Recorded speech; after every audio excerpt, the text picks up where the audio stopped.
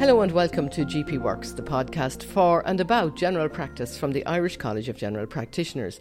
I'm Aileen O'Mara, and in this episode I'm talking to Dr. Suzanne Kelly, the new Assistant Medical Director of the ICGP. Suzanne, welcome to GP Works. Thank you for having me. We're here in the ICGP in Lincoln Place, and those listening very carefully on good headphones will hear the sound of a boiler in the background. You'll know which room we're in, but we won't talk about that anymore. Introduce yourself, Suzanne. Tell the listeners who you are. I'm Suzanne Kelly. I am a GP in County Cork in Ballincollig, and I was just the national lead for diabetes within ICGP and have begun my role as Deputy Medical Director in the last 2 months. So Ballincollig, that is not a Ballincollig accent though, isn't it? No, it's not. I am from Dublin, so I grew up in Castleknock and I trained in UCD and then the Mater Hospital. And I then fell in love with a man who was based in Cork. Tell me about the practice in Ballincollig. I was away in Boston with my husband. He was training in a fellowship for 2 years and he was appointed in Cork University Hospital. So as we were coming to Cork, I applied for a job on the Medical Independent with a GP in Ballincollig. I started there in 2011 with Dr. Joe Hartnett, and I have never left. So I became a partner really a year later and had my own GMS list. And since then, Dr. Hartnett has moved on and I have 2 female co-partners now in the business. So it's a fully female practice, isn't it? It was until very recently. So we have a very nice colleague, Dr. Stephen Tobin, who has started doing some morning sessions with us. So he is very much blessed amongst the women at the moment. Your father was a GP, is that right? My father and my mother actually are both GPs. So my dad is I hate to say was, but he did recently retire. He was a GP in Fairview since the early 1970s and in practice with Ronan Cormacan, Frank Broderick, Fiona McGlynn. So he was there for many years. He had to be hustled out of the place eventually. My mum was also a GP. She worked in DCU in the Student Health Services. She passed away in 2020. Did that influence your decision to do general practice? Most definitely. My dad always and still absolutely loves medicine. So he had a great passion for medicine and always a great interest. And then he was just incredibly kind to people. He was there through lots of people's trials, and we would often have people calling to our door with sick children. And I was also impressed how calm he was and how he could really reassure people and help them in a really immediate way. So there was no doubt that I always, since I was very young, wanted to be a doctor, and then later on in my career training decided to become a GP. And that didn't put you off the idea that people were actually calling to the door, kind of cutting in maybe a bit on family time? No, not really, because I just thought what an incredible skill to have, that you could help people at their moment of need and remain calm when everybody else is panicking. I remember he was dropping me into town once when I was in college, and we were crossing near the Halfpenny Bridge and there was a person lying in the middle of the road and had been hit by a car. And he was wearing a really nice suit because he was going out to dinner, and he took out his pure white handkerchief, and when everyone else was flapping around and panicking, he was holding the handkerchief to the lady's injury and just managing the entire situation. And then we got back into the car to continue our journey. He didn't even mention it. You know, I just thought, like, what an incredible skill set to have, to how useful that is and how you can make a real tangible difference to people's lives. As you say, you're a GP in Cork and you're in a practice there in Ballincollig, which is kind of on the suburbs of Cork. Would that be right? Pardon my ignorance of Cork. No, that's no problem. Ballincollig is a really big suburb now, and it's just west of the city, and it's quite self-contained. I sometimes tell people from Dublin it's a bit like Swords, so as an analogy for Dubs who don't know the geography of Cork. And it's a really nice suburbs, lots of nice places to go for lunch. There's a real town feel to it, which is great, and you know, you can live your entire life there if you so choose. But the great thing about Cork is you're never far from the city or the airport, and traffic just isn't as big a deal. So it's a fantastic way of life. And what is it about general practice that you particularly like? I think, like most GPs, I just love that you're part of people's story. That I often say to medical students who sit with me, it's quite disconcerting for them, because when a patient comes in, it's like we're picking up the story halfway through. They don't get to see the entirety of the story, and that we really build on our knowledge of patients, the knowledge of their families. And it gives you a real perception of when something doesn't feel right. It doesn't feel right to you or the patient. And it's a really hard skill to teach. And then you're there for all the good times. On my last maternity leave, I came back. My second patient into me, he booked in because he just wanted to show me the video of his daughter getting married. And it brought tears to my eyes that he felt I was important enough to share, that he wanted to share that with me.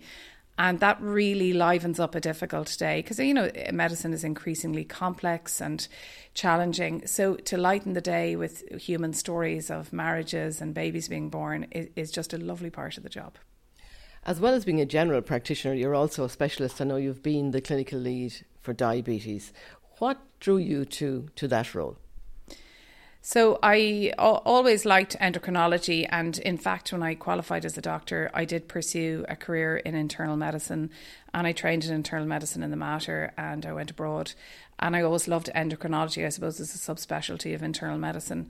So when I switched to general practice and then started working in Cork, I always had an interest in sort of developing a register and making sure we were doing all the right things for our patients who have diabetes, because I felt sometimes in general practice people come in and they might come in with a sore back because they've been gardening, and they're like, oh no, I can see you have diabetes, we haven't had a checkup, I know you're getting your eyes checked. I felt it was very ad hoc. So I set up a register in a clinic, myself and our practice nurse, fairly low key in the beginning, and it just allowed us to see people properly. And then cycle of care and chronic disease management came along. And it was just the disease I suppose I was most interested in the 500 or so diseases that a GP will see per year. I became involved with a local diabetes and general practice group. I did a diploma. It rolled and rolled. I liked the education. And then when the opportunity came up to apply for the job as a national lead, like a lot of female doctors, I thought, well, I won't get that job, but I'll try anyway, because it was COVID times, wasn't much to do except update the CV. And I was absolutely shocked when they gave me the job. But I really, really enjoyed it. It was fantastic. It was a great experience for 2 years. What did you enjoy most about it? Well, in general practice, you have your own team. So we have the clinical and non-clinical staff. And as I said, I have kind of a small, fairly female practice, and we get on really well. But working as the diabetes lead, I had 2 new teams. So I had the National Clinical Programme team, and they're a fantastic group of people. And then I also had the ICGP team, the other clinical leads and other people who are working here. And so it was just widening that sort of work social circle and other people's experiences and expertise. I just found it really refreshing at this kind of midpoint in my career to be involved in it. The other thing about diabetes is it is one of the areas for the chronic disease management programme. What's been the impact of CDM and diabetes care in Ireland so far, do you think? So, as I was saying, in our practice, we established our own small register for patients with diabetes, but we were doing that work kind of pro bono, so really in our own time in order to do it properly. But we could see that there were so many chronic diseases where patients were either on very long waiting lists or had a routine appointment cancelled in the hospital and were a little bit at sea as to where they were with their heart failure or diabetes or asthma. So chronic disease management has completely transformed that care. I think that general practice really showed its value during COVID. We always knew it was there, but it was never acknowledged.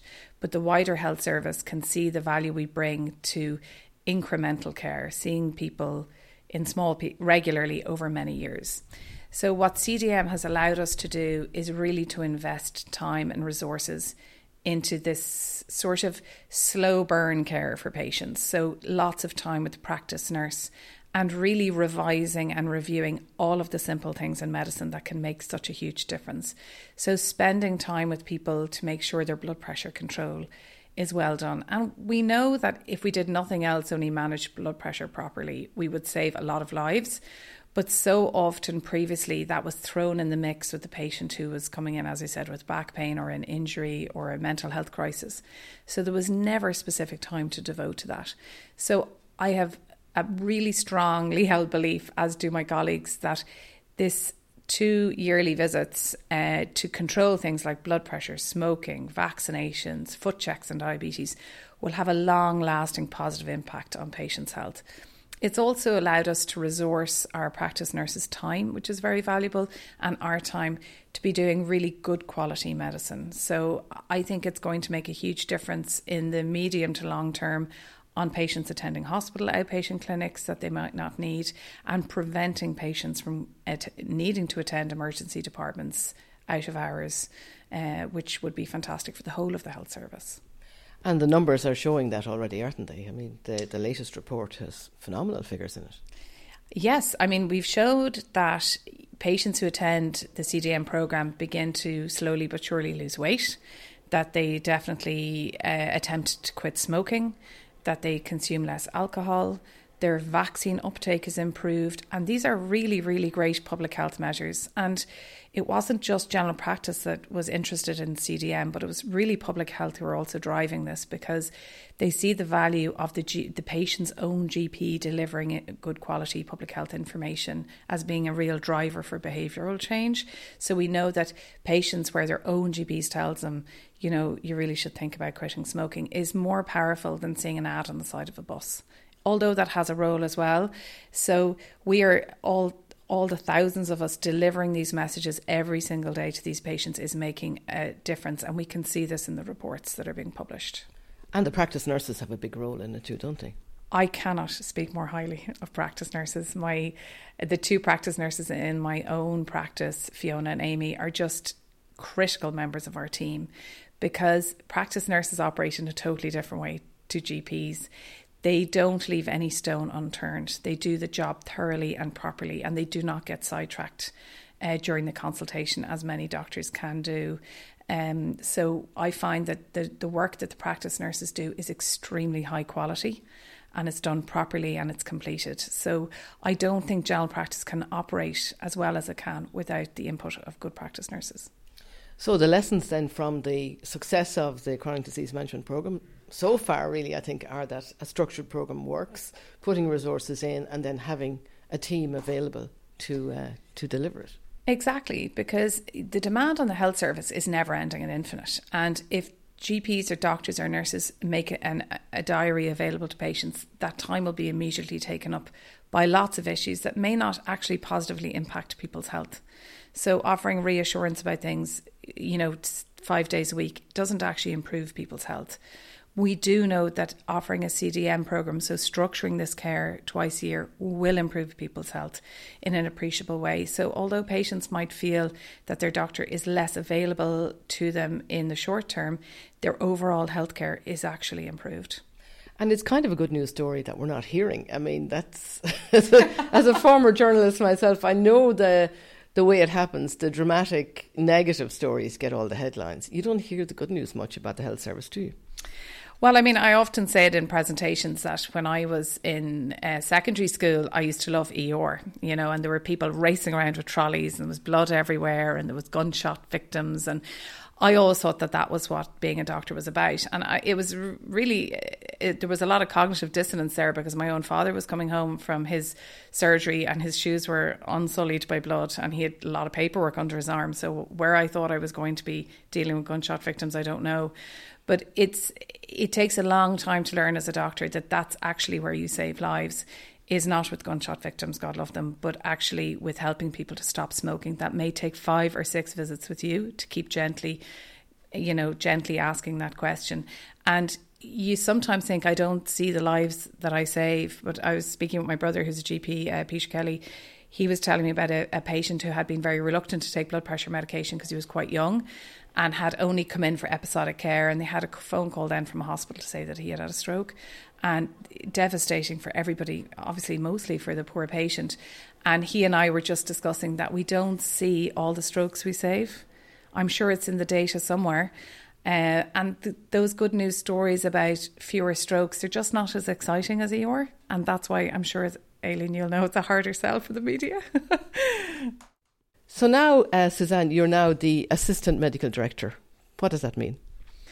Well, it's a new role, working with the medical director, that's Dr. Diarmuid Quinlan, as you will know. So his job, or that role, has really expanded over the last number of years and is just too much work for one person to achieve. So I suppose I'm there to do some of that work with him. So it is completely different to the diabetes role. This has gone from disease specific and working with the HSE to looking at all aspects of education for GPs and, you know, how to improve the education experience for all the GPs in the country. So working with things like the IT group, working with education governance. They're the first two groups I've joined. And then there can be individual queries from GPs or even members of the public about the education that we offer. And it's always challenging because, as Paul Ryan told me, we see 500 to 600 diseases per year. I must say that about 50 times a year now. But it's really challenging for GPs to remain up to date in all of those areas of medicine whilst they are so busy, and to have an education offering that GPs can really utilise around their busy hours, and acknowledging that if you do have some time off, you might like to spend that time with your family or, you know, engaging in a hobby. So it's trying to offer lots of different ways we can support GPs in trying to provide really good quality care where the goalposts keep changing, and to assist them with new programmes as they come on board, like CDM was a big change, and it happened in the middle of COVID while we were all learning about COVID and then COVID vaccinations. So GPs have shown themselves always to be really, really adaptable and flexible around change, and very quick to adopt new practices where that serves the patients and the practice well. So it's always looking at that and trying to predict what challenges are coming down the line. And there's some really significant things coming down the line. And the media is another area, Aileen, as you're helping us all with, where we want to make sure that the public have a really positive perception of general practice. So for years we rode the coattails of patients just having a good GP and having a good experience, but lots and lots has changed with an ever-expanding workload, and particularly around expanding access to general practice, where the government decides to give out doctor visit cards, which is really outside of our control, and that can change our workload.